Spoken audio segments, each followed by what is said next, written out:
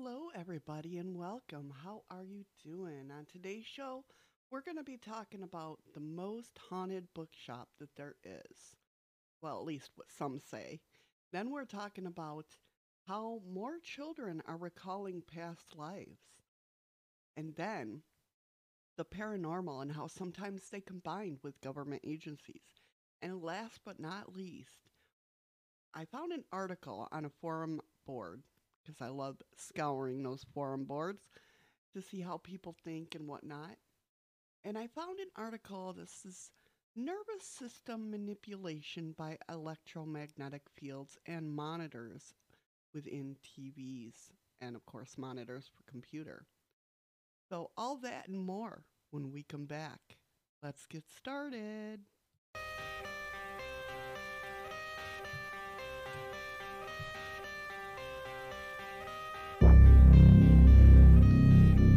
Welcome to the Shadows of the Moon podcast, where we talk about paranormal, cryptids, UFO and alien encounters, plus other bizarre and strangeness from the interwebs.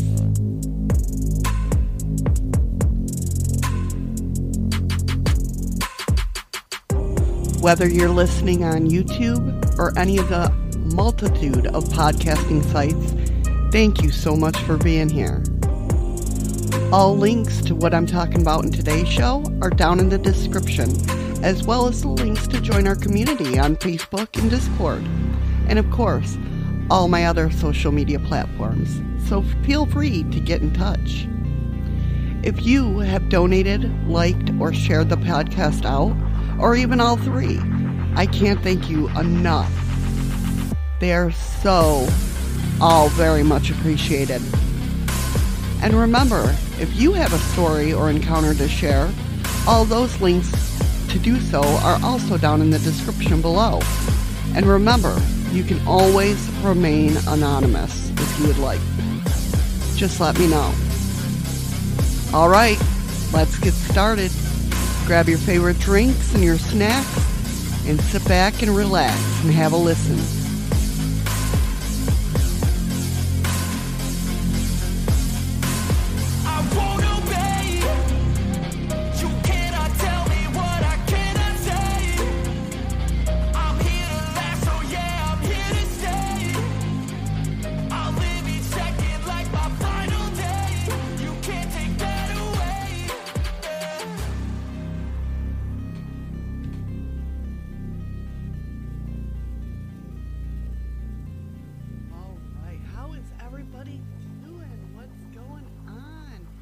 Definitely have some interesting things to talk about today. I am excited for this show, especially that last article. Oh my God, it has got my brain in an uproar. But let's get started with the first story. Like I said, is a haunted bookstore. A lot of people are saying that this is the most haunted bookshop that there is. Hmm, shall we see? So, tucked away in a corner of Wellington Plaza in Barrie, Ontario, Canada, which is not too far from me. So, I might have to take a trip up to Canada one day and check this out because I definitely want to check it out. Um, there's a charming little bookstore called Rivendell Books, named for the elven kingdom of J.R.R. Tolkien's The Lord of the Rings. And complete with a little elf printed on the business card. The little bookshop specializes in used, rare, antique, and out of print books, and has, according to its owner, Wendy Cahill, has too many books to count. The store was opened about a decade ago, and back in these days, it used to be that you could basically bring in your books and a deal could be made right there on the spot. So, over the years, the books piled up and is now known as a bit of a paradise for rare book lovers, which is awesome. That's what I would love to go see. I want to see what old books they have. But anyway, so the books have piled up, and you can spend hours wandering through rows stuffed with old books. immersed in the smell of them and surrounded by walls painted green to invoke the feeling of being in a forest. And there are even chairs to relax in and a kids section for young ones to play while their parents pursue the aisles. It really seems like a cozy family-oriented place. Not all not at all the sort of place one would expect to find ghosts. Yet Rivendell Books has gathered a reputation for not only being a haunted bookstore, but indeed one of the most haunted places in Ontario. Kinda crazy. So, Cahill first became aware of the haunting when her and her husband began finding things out of place that neither of them had moved, or either that or books had moved to different locations during the night when the shop was closed. This graduated to finding whole piles of books stacked up on the floor. Cahill says of this: on Saturday nights, my husband and I have a routine where we clean the store. I vacuum and dust from back to front. Then my husband goes from back to front and washes all the floors. And then we go out the front door. When we came back on Sunday, there would be neatly piled stacks of books on the floor, always in the same section, the war section. There's enough room between the shelves that they couldn't have fallen, or even if they had fallen, they would have not fallen in a nice, neat pile. It's happened quite a few times, and there's no explanation as far as we know. Nobody else has keys, and I'm not really a believer in ghosts myself. Oddly, the books that were out of place or piled up were always the topics of World War I or World War II, and it was all rather perplexing to be sure. Not long after this started happening, people began reporting seeing an elderly, gray-haired man in an old-fashioned clothing wandering about the history section, always around the books on World War I and World War II. And although he looked very real and solid, he would vanish into thin air when anyone tried to talk to him. Although sometimes he was known to wave before doing so. That would be wild to see, right?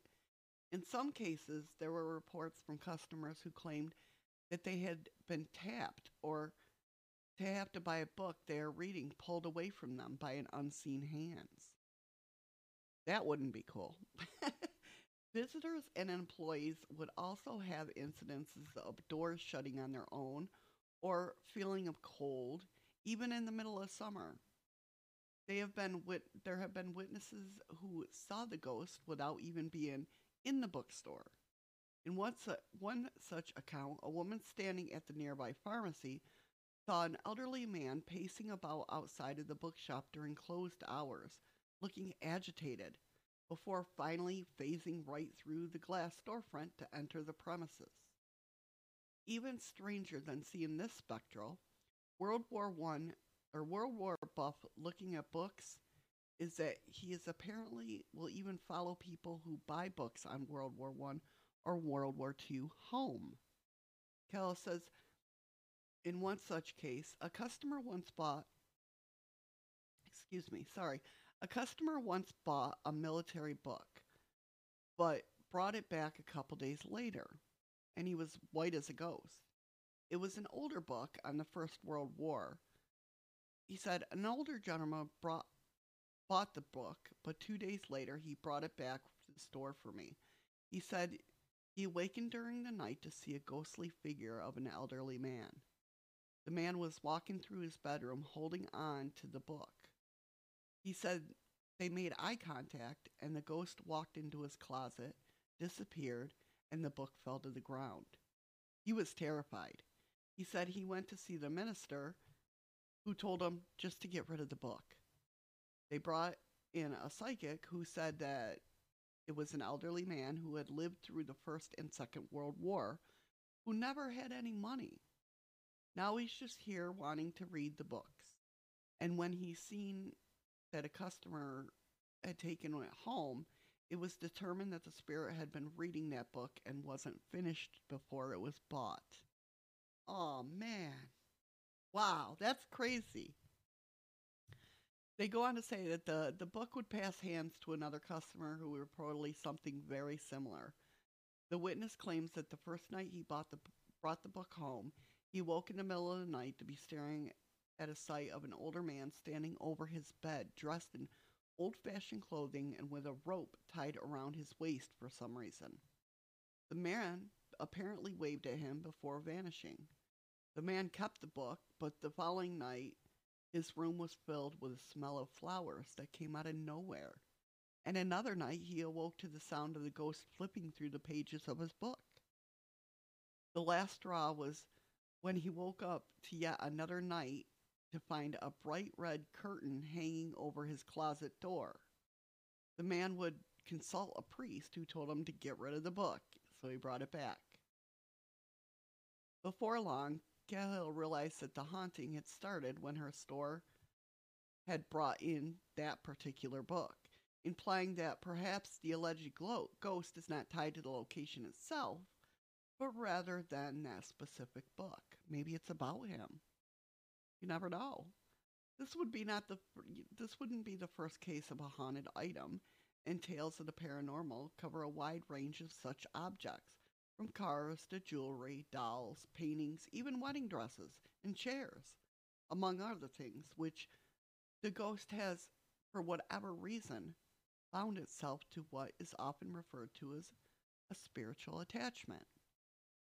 Librarian and paranormal writer Helen Power has mused on this and brought up a lot of good questions, saying, the story seems to be point to the idea that it's the book itself that is haunted. Why did the ghost follow the customer home? What is so special about that specific book? Who is the previous owner? How did Rivendell Books come to sell it? Were there any sightings of the ghost at Rivendell Books during the weeks that someone owned the book? Is the spirit attached to the book itself? Or is he making nighttime field trips to find his favorite read? If he is haunting the book about World War I, what decade would he have died in? And what's the significance of the rope tied around his waist? Actually, I've heard that before, to where, like, people that lived during those times had rope belts, basically. I've seen a lot of pictures with that. I don't know what the significance is. Maybe he just didn't have a belt. I don't know. But it is possible, she said, that the ghost is haunting the book because of its contents, because of what it does or doesn't say about him personally. Was he a forgotten war hero who was only mentioned in one specific book? Is this ghost haunting one of the last copies? Hopeful that his legacy won't be forgotten. There are so many questions that cannot be answered. Rather oddly, although, the haunting at Riverdale Books seems exclusively confined to the history section, and specifically around that particular World War I book. There has been at least one serious spooky account from another section of the store, this time dealing with a more macabre book. Power has said this of the case. One day, Cahill was working in the back of the bookstore when she heard a loud thump. She raced toward the source of the sound and found a biography of Charles Manson laying on the floor, his dead eyes staring up at her. She stood frozen in terror as the books flew off the shelves all around her. They were caught up by an invisible wind that whipped them through the air and flung them at her feet. It is believable that this ghost would do this? Or is it believable that this ghost would do this? This seems to be a great giant stretch from what the spirit has been seen doing previously. And why Charles Manson? You know? Especially if he was obsessed with a World War I book. Why would he be throwing around Charles Manson books? Was he looking to branch out in his reading and didn't like what he learned? Did the content maybe upset him? I mean, I don't blame him. Charles Manson was pretty sick. Still, there's no excuse to throw a tantrum. what was going on here, right? What is going on here? It's crazy to think about. The Haunting of Riverdale books has over the years drawn an interest from a number of paranormal investigators. One of these is the Haunted Barry Meetup Group, which uses equipment such as video cameras, audio recorders, photo cameras, and EMF detectors. Although they did claim to get some strange readings in a shop, they nevertheless explained this as a probably coming from more mundane phenomenon, not evidence of a ghost in this case. Excuse me. Sorry, I'm still getting over my cold. Um, so Tara Vandermeulen, assistant organizer of the group, says the group typically tries to eliminate the more rational explanations before jumping into the conclusions that it's ghosts. And she said this: we wanted to be able to rule things out, like what's a more reasonable explanation. People always get excited when they experience something because, yeah, they want to see a ghost or they don't want to see a ghost. We know that, but we try to keep them busy and active so they're not looking for things that aren't there. If we get something on recording, we want to be able to rule it out as anything else. And if we can't, we try to reenact it. If we still can't, then potentially it's a good piece of paranormal evidence.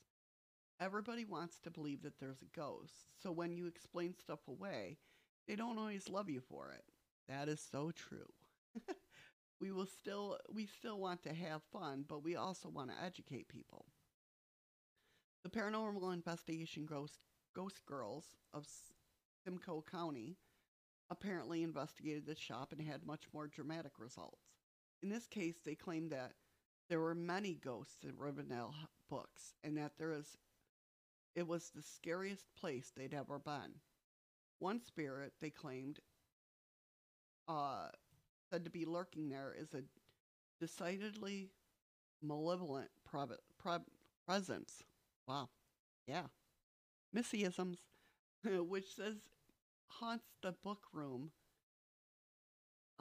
in the back room of the store. They claim that when they tried to record in the book room or in the back room, their equipment went haywire and they were able to only capture some fleeting images of dark, shadowy figure. The testimony, plus the incident where the Manson books, makes you wonder if maybe they're right. And there is more than one spirit lurking and haunting the shop. After all, neither of these two cases sound like the doing of a kindly old man who, by all accounts, is harmless and just wants to read his books. If there is more than one spirit here, then why should this be? There seem to be no darker or sinister history associated with the shop itself or the land it sits on. So are they attached to the books as well? Who knows? In the end, we are left to ask, why is this quaint little quiet bookshop circled by such strange phenomenon, and what does it all mean? For now, it's a mystery. That's a pretty cool story. I mean, I definitely still want to go up and explore it because that would be really cool.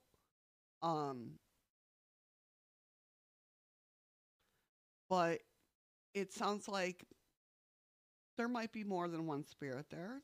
That book, definitely the guy with the book, the elderly gentleman that probably served in World War I, World War II. I mean, I'd like to know what the book was, to be honest with you. I want to know what book it is that he would, go home with people with. I'm not saying I would buy it, but I would like to check it out and read it. And see what it was about. And maybe he is mentioned in there. Maybe it's about him. I definitely would love to check that out. As far as the more sinister, if that's the only incident with the Manson books that came about, I mean, I wouldn't worry too much about it. Ghost Girls, I watched their show a long, long time ago. I'd have to go and rewatch it to remember them. But I don't know. I would definitely. Would you check it out? Would you guys go up and check it out? I would love to. I know a couple people that are by there. I wonder if they know about it. I'll have to. Maybe I'll reach out to them and see if they would go up there and maybe meet them up there. Because Ontario is honestly not that far away from here. It's just getting over the Peace Bridge because that takes 2 hours in itself usually. Um, but yeah, that'd be cool to experience. If I do go up there, I would definitely record and let you guys know. All right, the next portion of this would be. Oh, hold on one second. What's going on? Okay. That more children are recalling past lives. It's from Mysterious Universe. So it's the first one. Like I said, all the links are in the description below as usual. Yeah, so they're saying more children are recalling past lives. It says most people who follow the lore surrounding this topic are familiar with some of the widely publicized cases of young children who appear to describe memories of things that have happened before they were born. Among the most famous is James Lanier, who claimed to have memories of being a World War II fighter pilot. If you have not heard his story, definitely go check it out because it is wild. He supplied many details that match actual events from that era.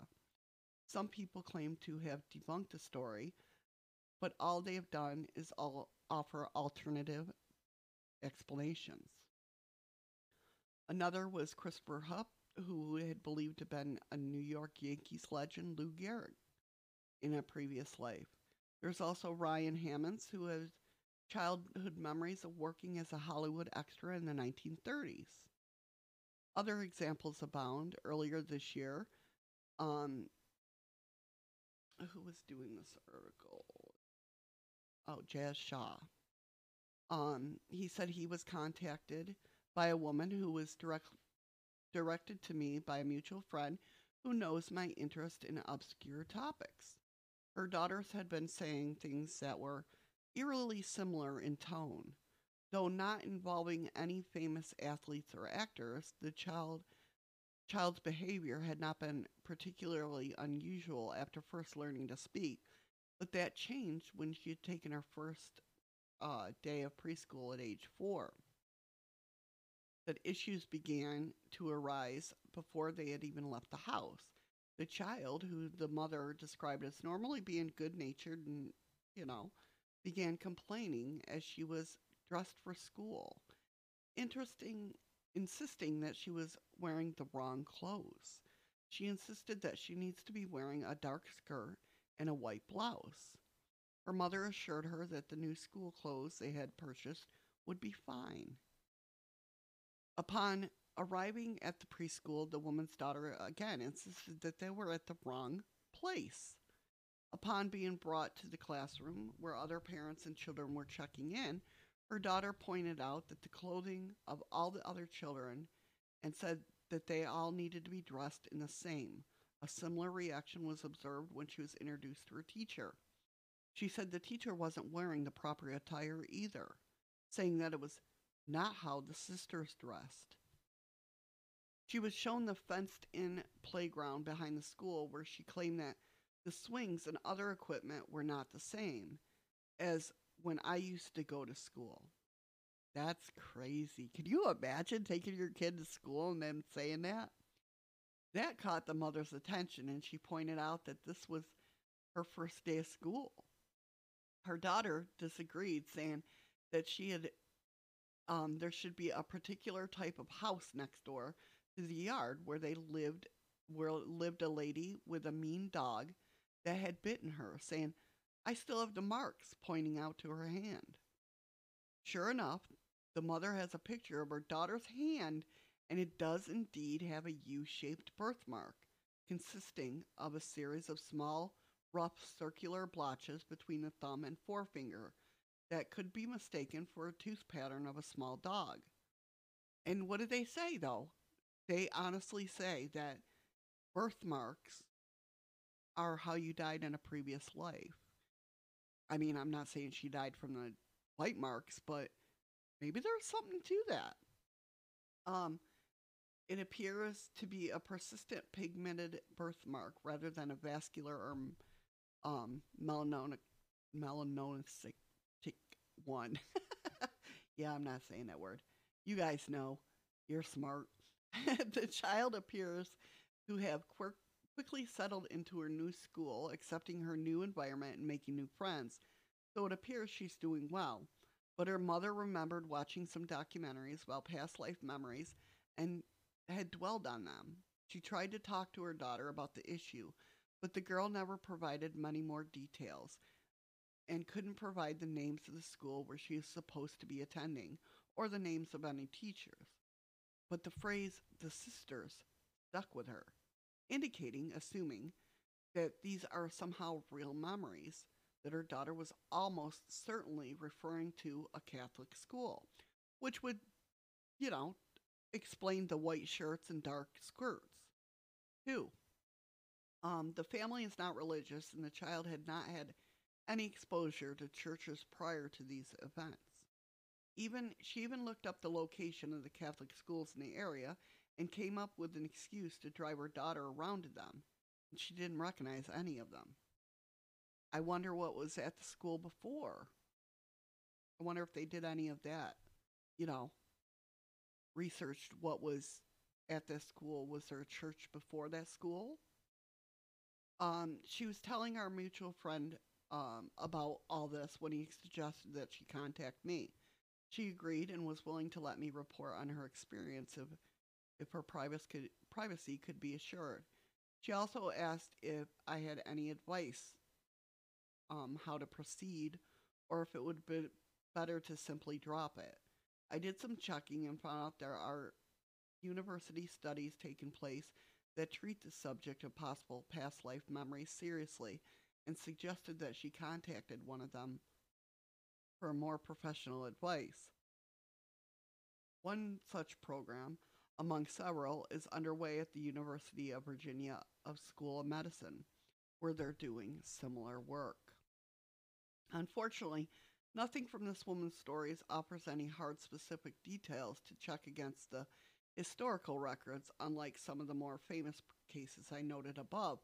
But when the woman suggested that the failure of her daughter to recognize any of the Catholic schools within driving distance of her home might indicate that these were false memories. From where, though? I mean, I don't know. That I felt compelled to point out that other well-researched cases involved the person's second life beginning far from where the last one took place, potentially not even in the same country. Perhaps the child will remember more in the future. So, I mean, what do you guys think? Do you think that past life, that one child that James there, when he was talking about being a World War II fighter pilot, that is such an interesting story. Like I said, if you haven't heard about it, go check it out because it is so freaking cool. And I mean, what do you guys think? Now, my belief is that we all live in different timelines. You know what I mean? Like I'm living a different life in other timelines, right? I mean, if there is a way that paranormal, UFO, encrypted timelines or whatever can touch, I'm sure that these timelines, our timelines, can touch and become transparent at some point in time. Hell, when we do paranormal investigations, I believe that a lot of the spirit activity that people encounter is other timelines living where they live now. I don't believe it's actual. I mean, some of it, yes, can be actual spirits of people past, but it's just different timelines happening at once. So that shadow figure you see could be just somebody walking in their own home and then see you there and go like, what the hell? They're in their own timeline going, what the hell is that? And it's you. They just can't see you because you're a shadow figure in their world. I mean, there's a lot of possibilities, right? All right, let's go on to the next. So, our next story is about the paranormal, the occult, and the supernatural. Sometimes they combine with government agencies. While many people, billions in fact, hold deep, cherished beliefs that it comes to the issue of life or death and all powerful gods or goddess, there is no doubt at all that religion can be used for a tool of control. Very true, right? And very often does via two particular issues, fear and guilt. The fear angle revolves around what you may personally think will happen to you if you don't go to church, or if you do not recognize the existence of an all powerful creator. The guilt is prompted by doing those that your own religious book of choice tells you that you shouldn't do. There are other ways in which religion has been used as a tool of manipulation, but in a very novel, strange, disturbing, and even dangerous fashion. We'll begin with a classified program that was born out of the heart of the Central Intelligence Agency, the CIA for short. The program is known as Operation Often, and it was created in the 1960s. It still exists to this day under a still classified new name. The idea was to try and use certain aspects of religion to disrupt or even destroy the enemy. Now, in the 60s, that enemy would have been the Russians. Today, it still would be. And with North Korea thrown in the mix too, no doubt the process was, to say the least, alarming. Operation Often plans involved trying to utilize the supernatural power of demons, yes, real demons, to attack the enemy. Sound unbelievable? It almost is. Now, I mean, if you think about it, okay, say like North Korea. A lot of their people, a lot of North Koreans do not know about our military, how big our military is, because the dictatorship or whatever, I forget what they're called over there. Anyway, the leader tells them that they have a bigger army than we do, that they have bigger military. They have more tanks, more rockets, more than we do. And because of the way everything works over there, they believe it. Well, if you don't believe it, you might get killed. I don't know. But that's how it works over there.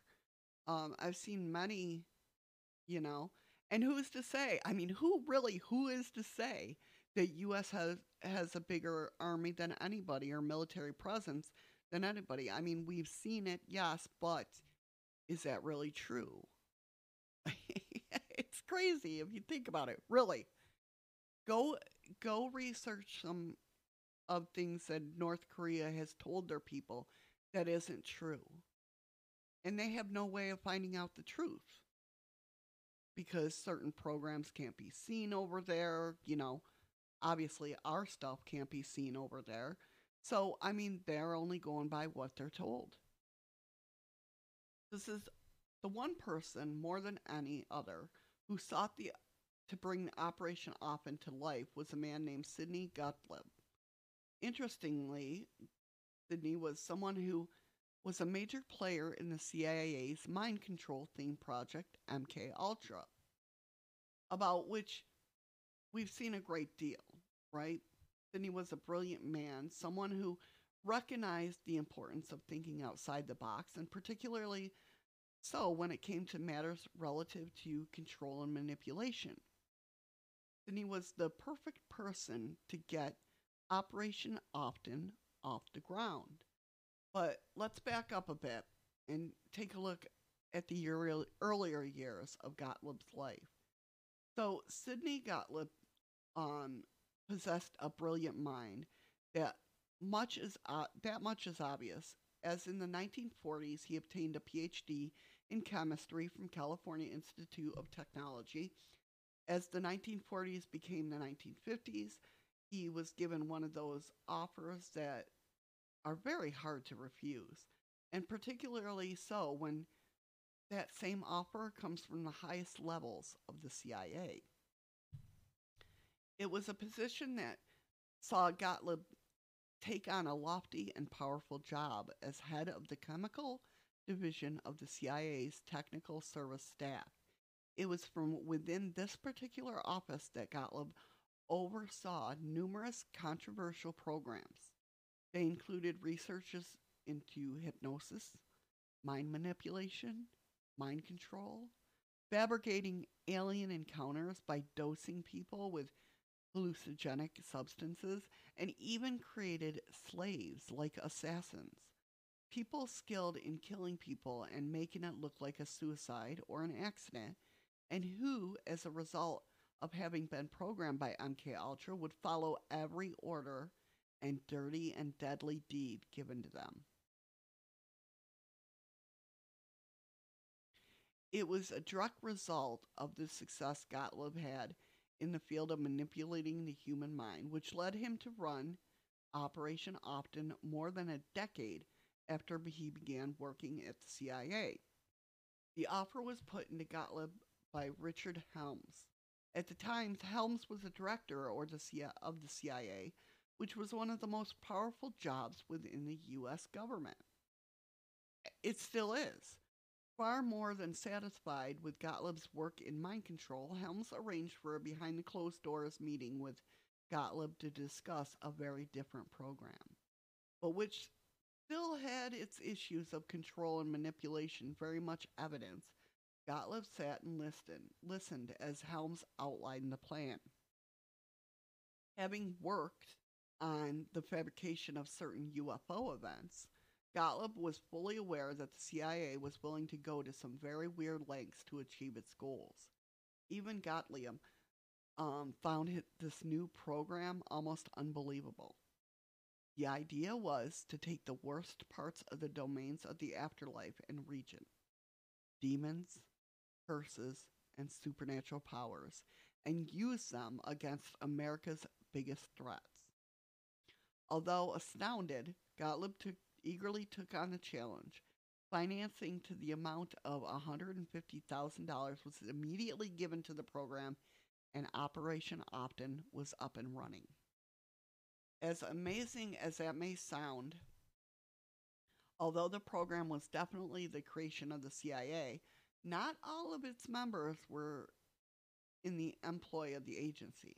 In fact, many of them weren't even a part of the U.S. Intelligence Committee. Drafted into the program and required to sign releases, forms, and take secret oaths were priests, experts in the field of demonology, Satanists, psychics, and even tarot readers. The plan was for any and all of these people, when needed, to offer their secret services to Uncle Sam, and they certainly did that. There is no doubt that the most disturbing, sinister aspect of the work undertaken by Operation Often was that which was dealt with ways to cause death, but making it look like something far more innocent in nature. Now, on several occasions, attempts were made to try and summon up ancient Babylonian demons, even to the point of trying to enrage in what can only be termed pacts. Of course, it was not a case of such demonic demonic things literally materializing in the offices of the CIA. Rather than demonologists brought on board would try and contact such paranormal monsters in a mind to mind fashion. In some cases, they claimed it worked. The demonologists said that they had successfully got a message across. Needless to say, such pacts scarcely even turned out to have positive results. And that was the same for Operation Often. There were deaths on the program, deaths that couldn't be explained, and at least they couldn't be explained in conventional terms. There were even more controversial rumors, all suggesting that they had been some sort of success. The supernatural entities that Operation Often's team successfully called forth agreed to take the lives of whoever was the team, whoever the person was that the team wanted gone. Russian officials, spies of the KGB, Chinese officials, the list went on and on. But there was always a cost to Operation Often, which is why eventually this aspect of the project was shut down. The cost was seen as being just too great. Clearly, the demonic thing had no love for either side. Duh. They just maliciously and evilly enjoyed taking out both. Of the many and varied people who agreed to become on board with the Operation Often was, wow, I just read this for the first time and it surprises me. One was an English woman named Sybil Leek. She was a witch who penned many books, including the Sybil Leek Book of Fortune Telling, Sybil Leek's Book of Curses, Star Speak, and Moon Signs. And before being drafted in Operation Often in the late 60s, Leek had a long and intriguing life in England, most of which was based around her fascination for witchcraft. Leek was brought into the witchy old religion-driven fold by her father when she was just a child. She was immediately drawn to the supernatural and allured that beckoned and was taught in ways of a witch by a secondary family member, Leek's grandmother, who had a lifelong exposure to the black arts. One of those Leek got to know well was the infamous occultist Aleister Crowley, who died in 1947. In fact, it was Crowley who suggested that young Sybil should take up writing. Clearly, she followed his suggestion, although she was born in the center part of England. Leek soon got the travel bug, while she was still in her teens. So she joined a French witch coven, after which she had put down its roots in the New Forest, a vast area of woodland in the south of England. In fact, her home was in the forest. Indeed, she lived a definitely wild life. While living and lurking in the hearts of those enchanting woods, Leek achieved the position of High Priestess of what's called the Nine Covens Council, and also got to know a man named Gerald Gardner. Hello?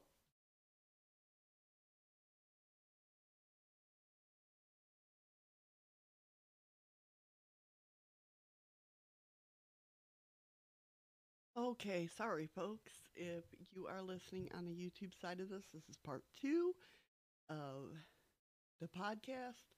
Thought somebody came into my house.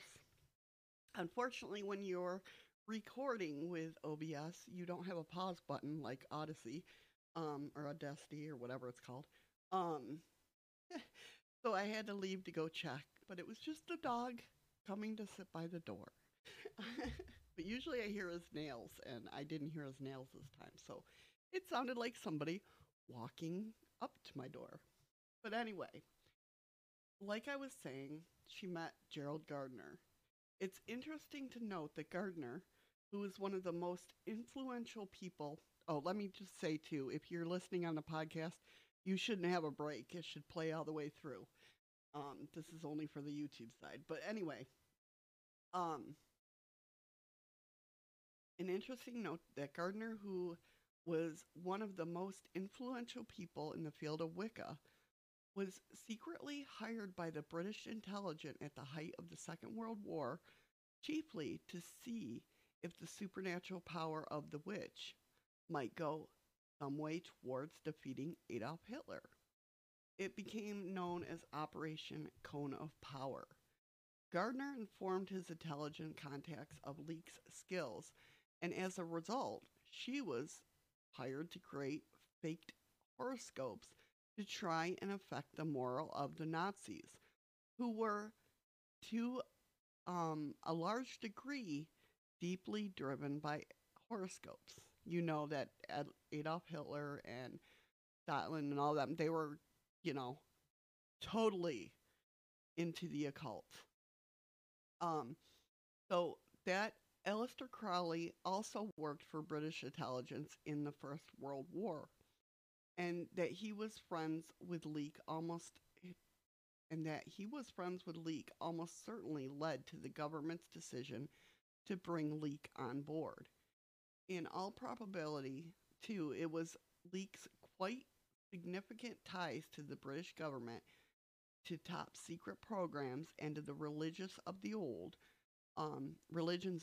which led her to become a candidate for Operation Often, her area of expertise being the creation and sending of curses.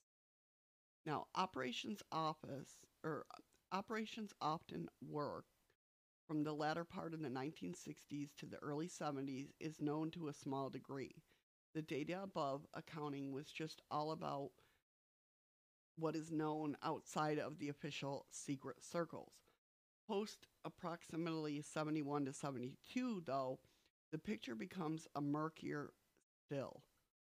To the extent that aside from a few whispered confirmations that the program is still around, very little is known of its work in the field of religion, old and new. There is, however, another group that is performing an almost identical task. It goes by the nickname of the Collins Elite. That's its official title, completely unknown outside of the U.S. government. Unlike Operation Often, we don't know how long the Collins Elite has been in existence. In some form, at least it appears that it has been around since the 1950s, but at a time when very little work was undertaken. Back then, it was very much a think tank type organization, which on the occasion had occasional meetings here and there. It appears, though, that the program upped its work and status in the 1970s when the project became much more ambitious and in its activities and goals. We would very likely not known of Collins Elites were it not for one man, and that man is Ray Bosch. Sorry if I pronounce that wrong. It could be Bocce, I don't know. But anyway, he was what may well be a unique background. Not only is Bocce a practicing priest, he is also a dedicated UFO researcher. Indeed, back in the 80s, Bosch and the state director for MUFON, he was the state director for MUFON, the Mutual UFO Network, the largest, of course, UFO research group in the United States. In November of 1991, Bosch was secretly approached by a pair of physicists working on a highly classified project, U.S. Department of Defense project that, just like Operation Often in the late 60s, and was certainly through to at least the early 70s, was focused around trying to contact demonic beings and attempting to understand and replicate their power, all for military gain. Yes, it was another deranged program that promised not much danger and disaster. It was on November 25th that a meeting took place in a hotel in Bosch's home city of Lincoln, Nebraska. As Bosch sat and listened, his two DoD deep throats revealed the full story. Elements of the U.S. government were providing significant funding to contact what, in official terms, were known as non-human entities, or NHEs. Regardless of the fancy name, they were demons, and nothing more, nothing less. Interestingly, the Collins elite believed that the entire UFO phenomenon is demonic, that demonic entities try and convince us that they are really extraterrestrials, that there is no God, and that the world's history of religion is a ruse. In that sense, it's the NHEs which are controlling and manipulating the domain of religion. Cautious informants that there had been some very weird and incredibly violent deaths on the program, including the death of one technician whose skull was inexplicably crushed into pieces by unseen supernatural force.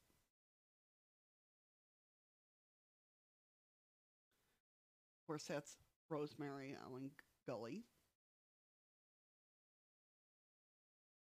Such was the concern that over deaths, which underneath the picture says she was someone who knew the connections between ufology and demonology, which a lot of people do say that UFOs are demonic, that aliens are demonic. We've heard that many, many times, right? Such is the concern over these deaths, which reportedly occurred in the latter part of 1990, a facility in Virginia that worked of the Collins elite increased dramatically, hence why Bosch had visited in 1991 to try and help thwart whatever it was that the group had recklessly unleashed. The highest ranking figures in the military were informed of what was afoot. This is in 1991. That's crazy. As the most senior officials within the world of American intelligence, intriguingly, and for the most part, the White House was left out of the loops. Of course it was. It may have been a case of what the president doesn't know won't hurt him. So, if the president was out of the loop, why was Bush in the loop? Almost certainly because of his links to both church and UFOs, something which put him in an undeniably unique position.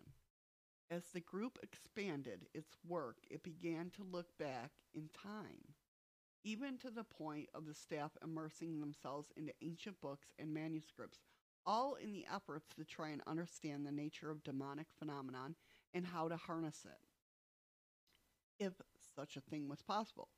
So these books included Reginald Thompson's Devils and Evil Spirits of Babylonia, Edward Langton's Essentials of Demonology, and John Deacon and John Walker's 1601 publication, Dialogical Discourse of Spirits and Devils. Most disturbing is where the Collins elite is today. At least up until the early 90s, the group was doing its best to understand and utilize demonic. I can't talk today, I'm so sorry. The group was doing its best to understand and utilize demonic phenomenon and powers. Since then, however, they appear to have taken a very different approach. Today, they are of the belief that no good whatsoever can come from trying to deal with supernatural, dangerous entities that all want us dead, not just the enemies of the United States. The Collins elite approach today is not just different, but it's downright dangerous too. They are now of the opinion that only thing that can prevent what they believe is a potentially looming Armageddon of nuclear proportions is to infuse the public indoctrinate, who would be better and far more accurate term to use, to complete or to come around to the idea that belief in God is the only weapon that will work. Most controversial of all, the Collins elite is not against the idea of forcibly indoctrinating people with Old Testament type teachings all across the United States. Now, in the eyes of the Collins elite, controlling the mindset of the American public and having the entire population living in the fear of God situation is the only way to save them. Not a positive idea at all. Crazy, right? What the hell is this shit?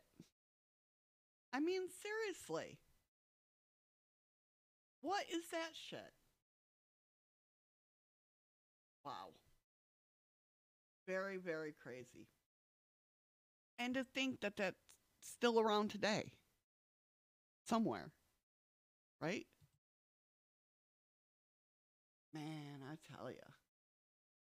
It is very crazy. All right. On to our last story. What do you guys think about that? Seriously. I mean, do you think the UFO situation in whole is demonic? I know a lot of people do. I honestly don't think it is. That's just the way. That's my opinion. I mean, it's just my opinion. Um, but it's crazy to me that they were doing all this stuff. I wonder, I might have to research a little bit more because I wonder if when they were doing that, is that when the barring of tarot readers and supernaturalists and stuff like that was barred in the United States? In some states, still barred. Like people can honestly petition. Like if I was to open a store here, right, a witchcraft store, people can honestly write to Congress or write to whatever and have me kicked out. It's happened. I've been friends with people that it's happened to. Not here in New York, but in other states, and they can be banned and barred from opening witchcraft stores. And they use the terminology, that it's not scientific. It's not proven. It's kind of like what we have to write on our podcasts, the statement that this is all entertainment. I wonder if that's when that began because they didn't want the real people. I mean, Sybil Leek and Aleister Crowley, obviously,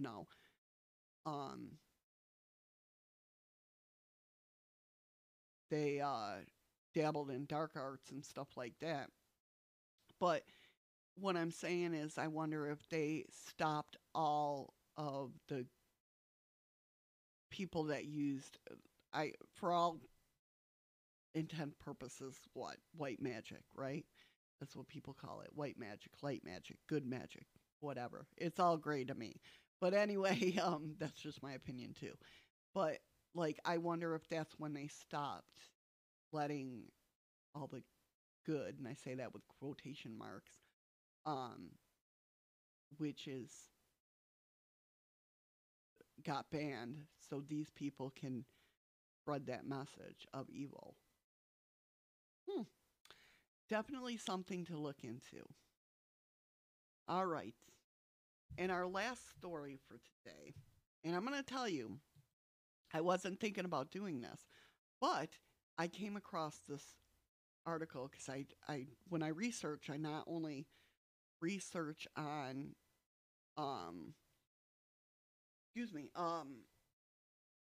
news sites and all that. I check out forum boards because I like picking people's brains. I like knowing what people think. I want to hear what interesting topics people come up with. And forum boards are one of those things. That's why I love that I'm moving all my forum boards to Discord because you can say whatever the hell you want on there. As long as it's respectful, at least on my board. You know how I run my stuff. But I came across this forum board, right? And it's called Critical Believers. And I came across this and it said, the TV in your computer monitors can be used to manipulate your nervous system. Here is the proof. Read it and weep, right?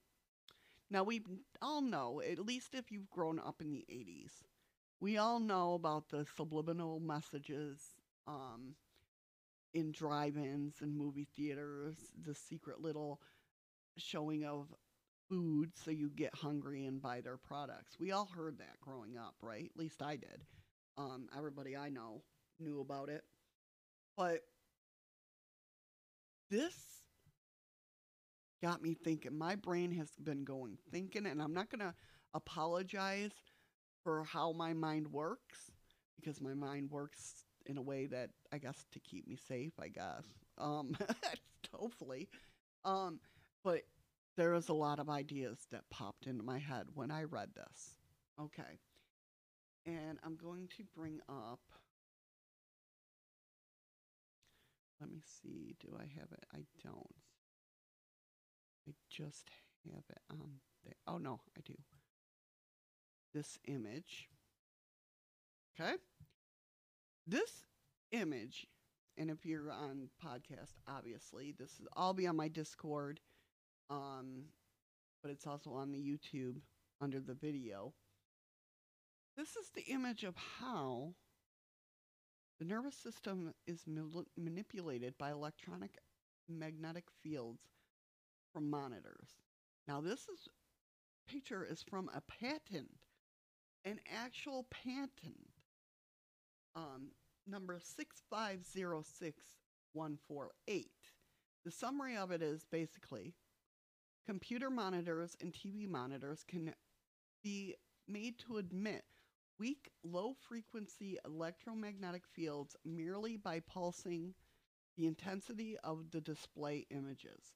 Experiments have shown that the half-hertz sensory resonance can be excited in this manner in a subject near the monitor.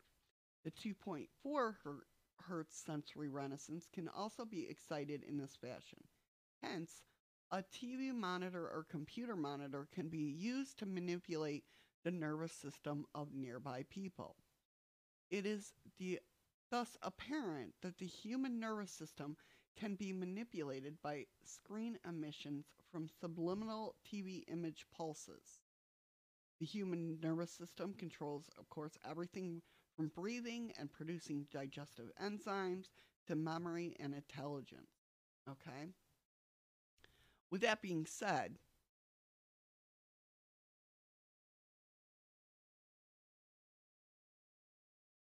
so I pulled up this article, and now this one, I kind of skimmed over it, but it's more talking about when we watch TV or we are around electronics, there are positive ions that come into, your space and kind of drag you down and stuff like that. That's why they say go outside, get some vitamin D, get some, and we'll talk about that in this article here. And this is a new article that I pulled up, so it'll be in the description at the time that I upload this video. But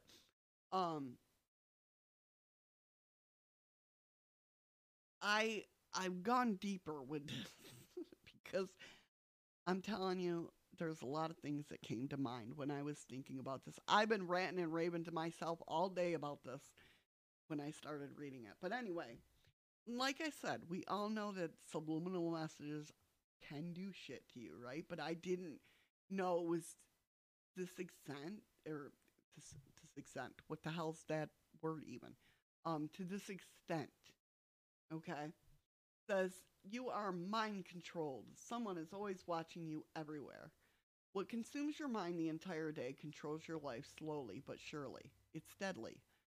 Binging on Netflix and Prime videos or playing video games the entire day will have a negative impact on mental and physical health and well-being. It may seem nothing on binging Netflix or Prime Video or playing video games for a few hours straight, but little did you know that your sensory cortex and body nervous system, including your brain chemicals, are being altered without you being aware of it. Do you know that people who always watch television programs or binging on Netflix and Prime Video in front of their screens and playing video games the entire day, their mental behavior, nervous systems are being manipulative? Well, that's what you just told us. Now, listen, don't stop listening here because I'm not preaching, okay? I'm not preaching at all.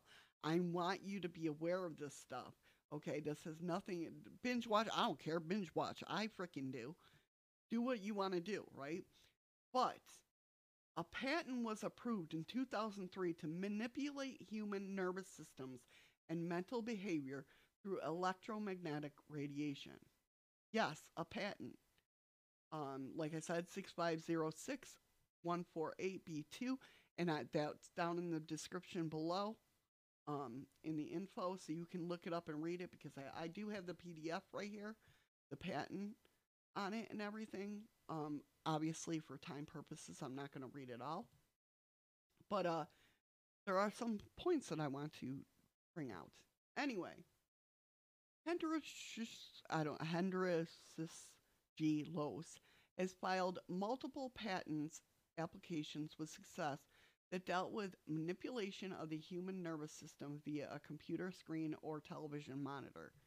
In his studies, he explains psychological effects have been observed in a human subject in response to stimulation of the skin with weak electromagnetic fields that are pulsed with certain frequencies near half hertz or 2.4 hertz, such as excite a sensory renaissance.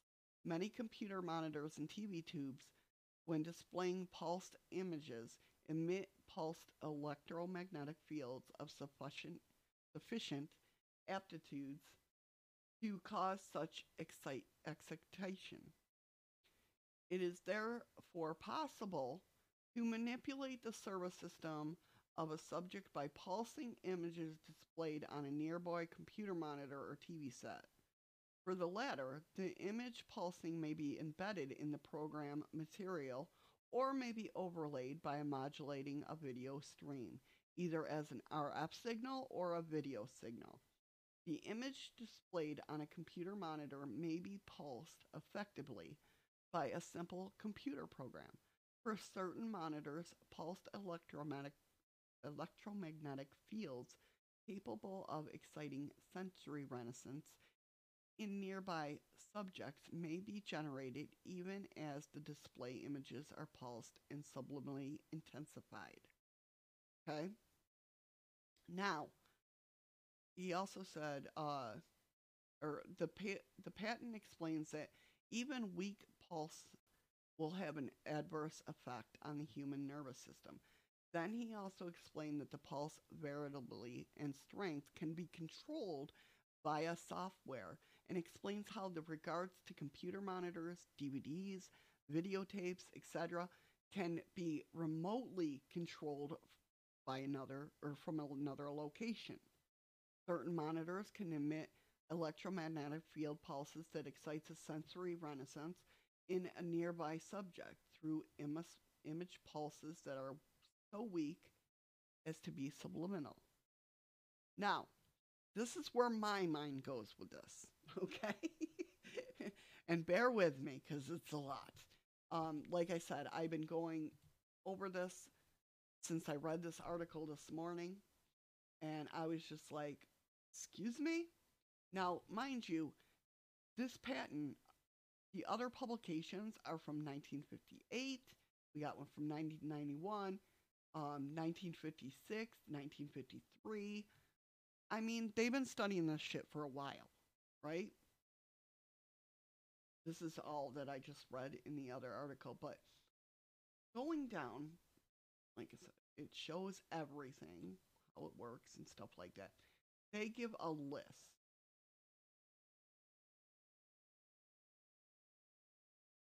Okay, so basically it says one, a method for manipulating the nervous system of the subject located near the monitor emitting an electromagnetic. I'm just repeating everything that was just said, right? Basically. So this is the source of the video stream of the Claim 10. Within the source is a DVD.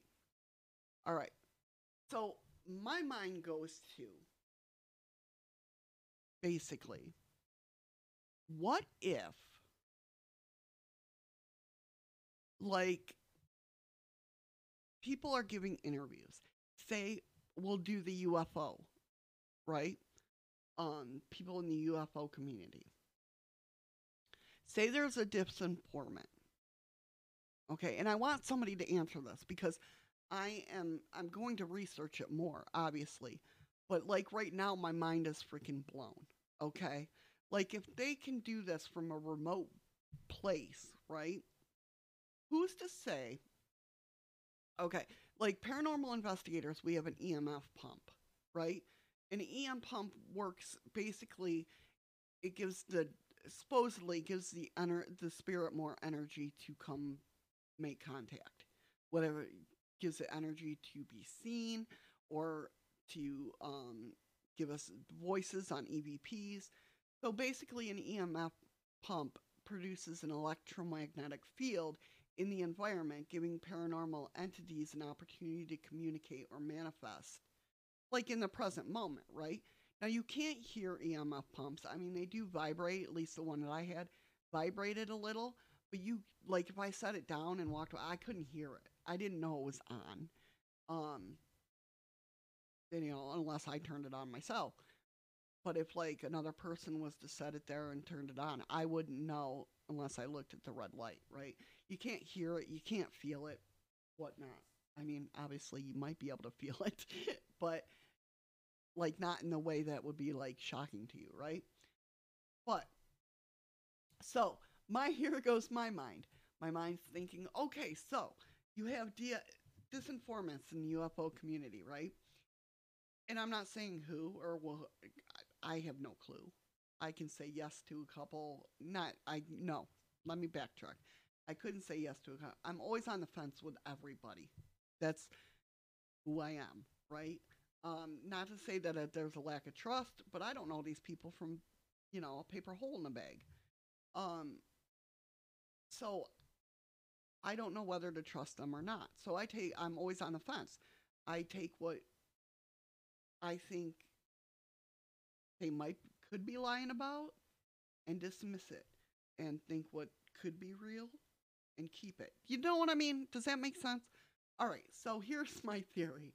What if these people, these disinformant people, are going on interviews, whether it be YouTube, whether it be news media like CNN or they're giving interviews on podcasts or Facebook or whatnot, and they have this little device like an EMF pump, right? That they're playing that's going through their microphones, we wouldn't know, but emitting these things that to hype us up because that's what this is talking about. Like this is supposed to like get us excited about things, right? So they want UFO people to I'm stumbling over my words because I'm excited. Um, not in a good way, right?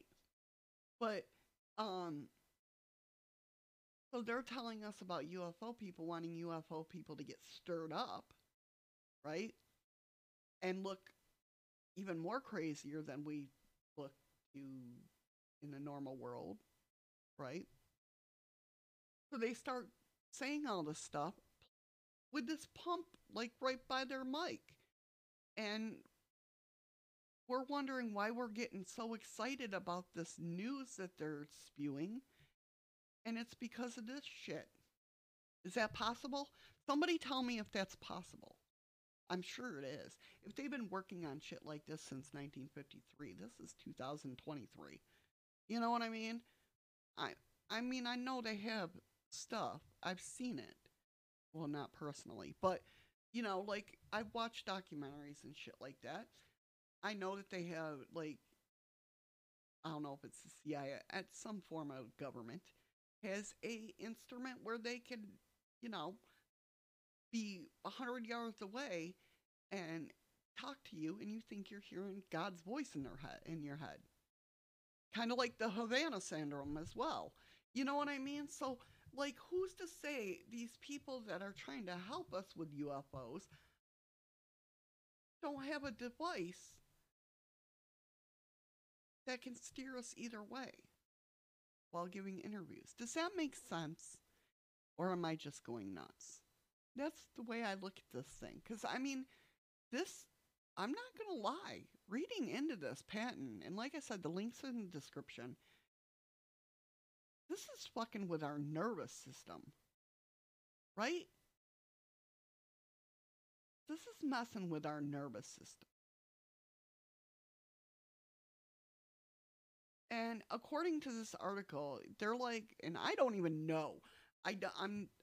Yes, I love my science and I love learning about the human body and that. But it says, you think it's normal to have an emotional reaction? It's not normal. The fuck does that mean? It says there are a reason why airplanes and hospitals ban the use of cell phone. It's because the electromagnetic transmissions interfere with critical electrical devices. The brain is no different. It's a bioelectric organ that that's extremely complex and generates electric fields. Well, we know that, right? So doesn't the heart. Scientists can actually control brain functions with transcranial magnetic stimulation, or TMS for short, a technique that uses powerful pulses of electromagnetic radiation beamed into a person's brain to jam or excite particular brain circuits. This is the same type of thing described in the patient. So that they were experimenting this patent on is what they're talking about. So to what extent our computer monitors and television screens are doing this? This is why, for example, when somebody turns on their Sony PlayStation, the screen warns them to read the important health information before playing. Research has also shown that simple cell phone transmissions can affect a person's brainwave quite significantly, which is turns lead to effects on the behavior as well. Like, I mean, this is stuff we know, right? We already know this. I'm not naive when it comes to stuff like this.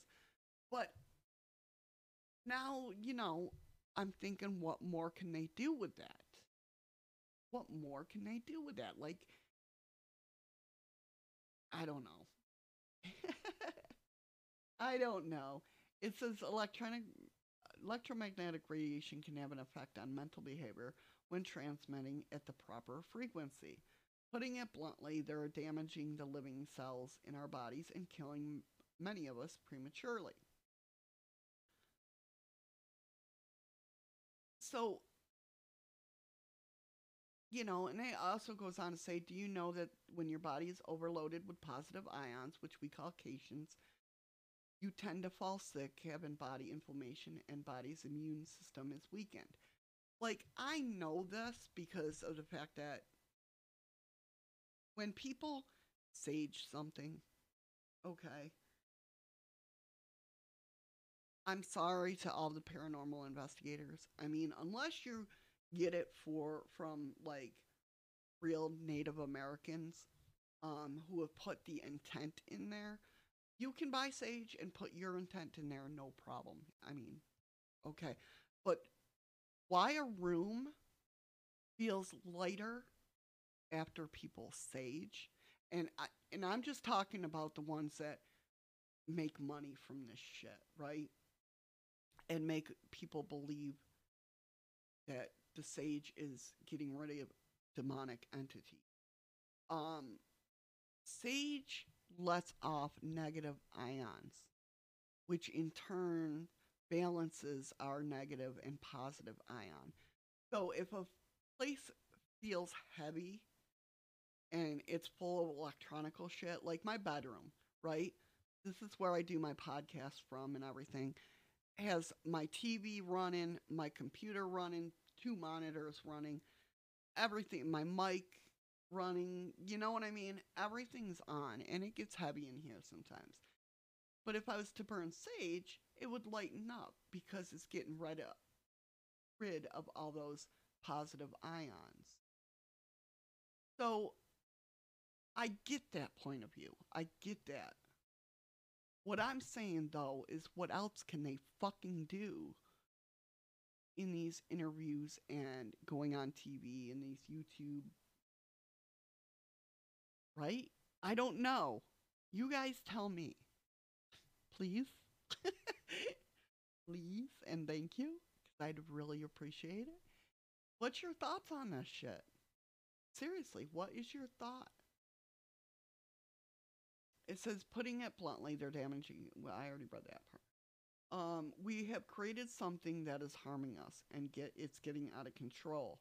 Before Edison's light bulb, there was very little electromagnetic radiation in our environment. The levels today are very many times higher than natural background levels and are growing rapidly because of all the new devices that emit radiation. Is this why it's such a push to, I mean, we've done it to ourselves, right? But is this a push why everybody pushes the iPhone and Samsung? You know, like, I only say that because they're the two top, right? Why they push everybody to get a cell phone. Um, it manipulates our DNA. But my biggest thing is, and I agree, it's bad. It's bad. That's why, like, people tell me all the time when I go sit by water, I daze out because I do, because it radiates me. And I love sitting by the water and listening to the waves go by. It's beautiful sound and it calms me. My anxiety is not up as much, right? But if these things are being beamed into our brains by disinformant agencies, do you see where I'm going with this? Or am I just going loony? I mean, that could be possible as well. Um, because, you know, I am loony. I'm not going to lie. But it got me thinking. And I was going off on myself all day today after I read this article, thinking, well, what the hell?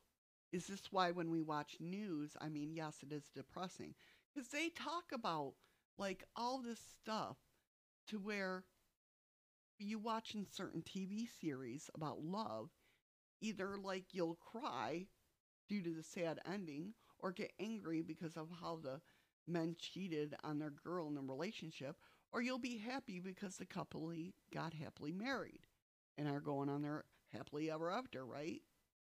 And you wish that girl too. Or if you watch like programs like singing competitions or dancing competitions, right? Or any other reality show, in the back of your mind, you're either wishing that you were as talented and capable as the person who's like performing this, or you're judging nonstop at the back of your mind on how bad they sang or how bad the performance is, right? And it's the same thing with video games. Video games, if you play them the entire day, all you want to do is fight till you win. And when you don't, you get frustrated, angry, or anxious. If I'm not like that with video games unless I have to repeat things over and over again. I don't like repeating things. That's just a normal thing in my life. I don't like repeating. But if I have to repeat the same, I'll get sick and I'll get physically sick. And almost like motion sickness sick. Because that's how I manifest my anger, I guess. Because I pull it in instead of let it out. So I'll have to leave playing the game for a while. Um, but if they're manipulating shit like this, I mean, obviously it's already in these video games and TV shows and stuff like that. What are they doing outside of that in like interviews that we're watching and taking all in? Do you see what I'm saying? Who's to say like they're not like, for instance, say we're going to war, right? And the president obviously wants the American people on their side. And I'm not saying this is done. I'm not saying this at all. This is how my brain thinks. So, you know, in the very little minor waves that they're sending out while the president is making the speech about us going to war and people dying, they're playing like the Star Spangled Banner to get our, you know what I mean, patriotic, intense feelings up and stuff like that. Is that what they've been doing? Sending out this shit to make us feel like that? It's very, I don't know, guys. What do you think?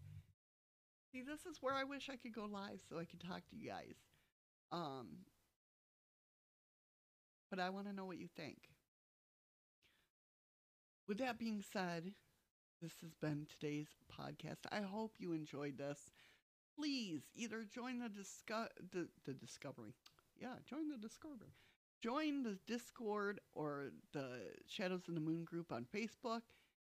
Let me know what you guys think. I really want you. I really, especially, I always love hearing what you guys think, but I really want to know what you guys think about this mind control shit. Um, I mean, we know that they're capable. We know. Is that what's going on? At least in the UFO community. Is that why everybody's fighting? This is what I think about. Maybe it's not just people arguing over simple shit. They're just putting this out there to make us go crazy. I don't know. All right, guys. Leave me a comment. Like, subscribe, share out the podcast. I would really appreciate it. I hope you enjoyed it. Sorry that it was in two parts today. You know, what can I say? I don't lock my doors when I do my podcast, so anybody can walk in, and that's what I thought was happening. But no, it was just Chief making his way because my door was shut, and he wanted to be by me, so he laid by the door. But anyway, I hope you have a wonderful rest of your day. Take care, be safe, and remember, find something today that makes you smile with your eyes. Love you guys. Mwah.